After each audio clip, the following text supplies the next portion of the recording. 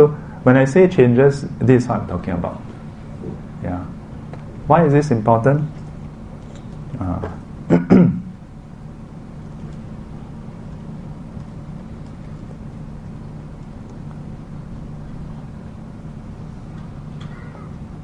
Yeah, why do this?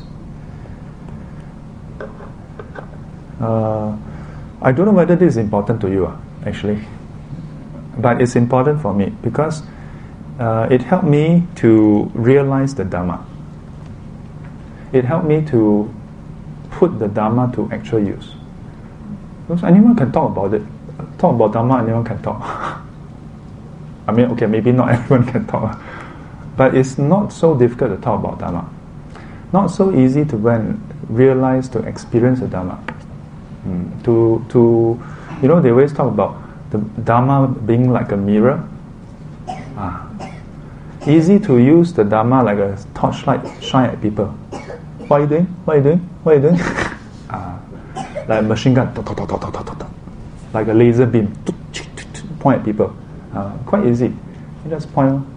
Not so easy to point at ourselves. And then, oh, what's going on? Yeah. And I realized that this is one of the first things that we need to get started with. Because until this part is done, then otherwise, if this part is not done, our plans, about how I want to change and so on, until you see clearly, this part ain't got problem. Until you see this, whatever wholesome practice we try to adopt is also good. Please don't stop. It's still good. But it will just be going through the motion.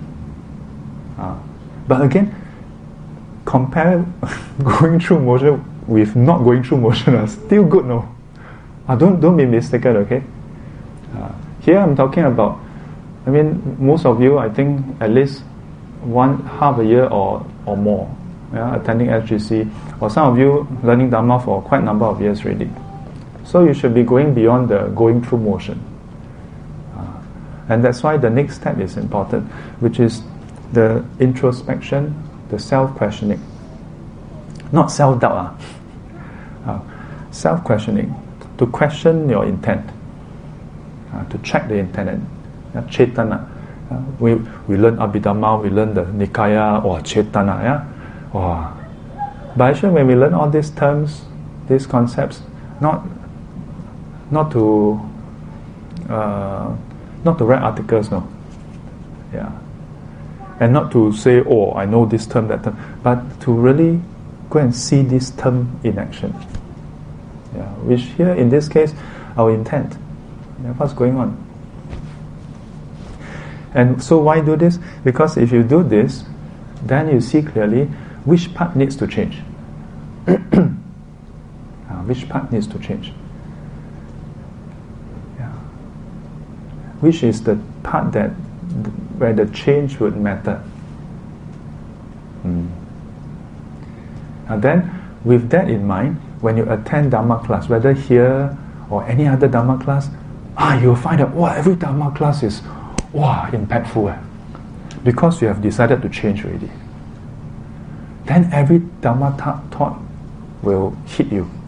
Or if it doesn't quite hit you, you have questions to ask.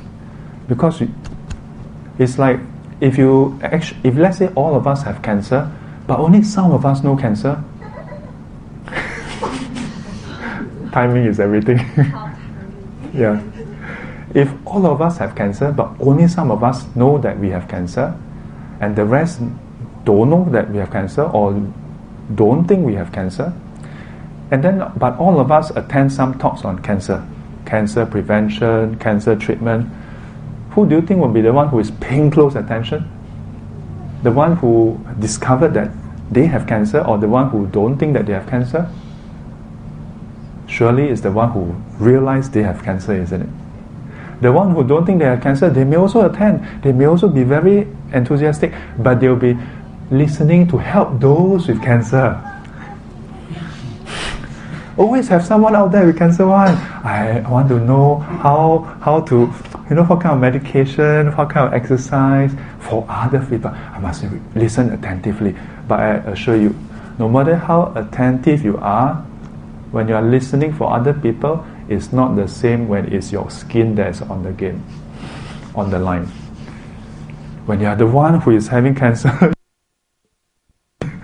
listen attentively, and if the talk never cover the kind of cancer you have, you will say, I have a question, Dr. Tan, can I know, you covered this kind of cancer today, but how about that kind of cancer? You'll be very curious. You want to know. And you will not be asking theoretical questions about, I read somewhere. No. The questions will be very different. Doesn't mean that asking the other kind of questions is not useful, but it wouldn't matter to you as much if you discover that you have cancer.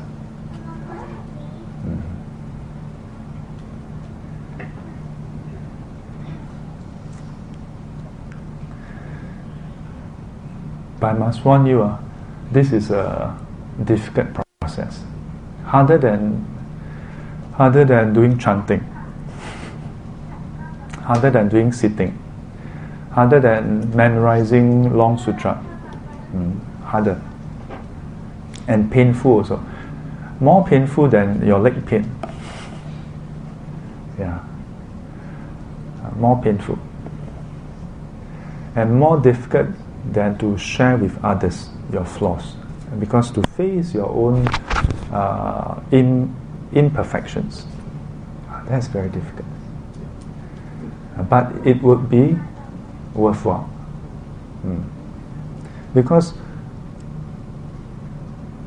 this is not about instantly 3 months time you want to attain enlightenment. It's not about, wow, I discovered a grand discovery that can wow the whole world. No, it's not about wowing the world. It's not about impressing the world. Even it's the smallest thing, like, a lot of the things I share, Sifu share, all the very like, peanuts kind of thing. But if you can overcome that peanut, it's one peanut less. It is just like when you're walking, and then there's one grain of sand in your shoe. It's just one grain, but if you remove that one grain, your walk is that much more comfortable. Wouldn't matter to everybody else in the world, but it would matter to you. And every step you take, you are like, remove that grain. You'll be like that. So you'll be worthwhile. And it doesn't matter if people are impressed or not, because it matters to you. Because learning Dharma is not about impressing anybody.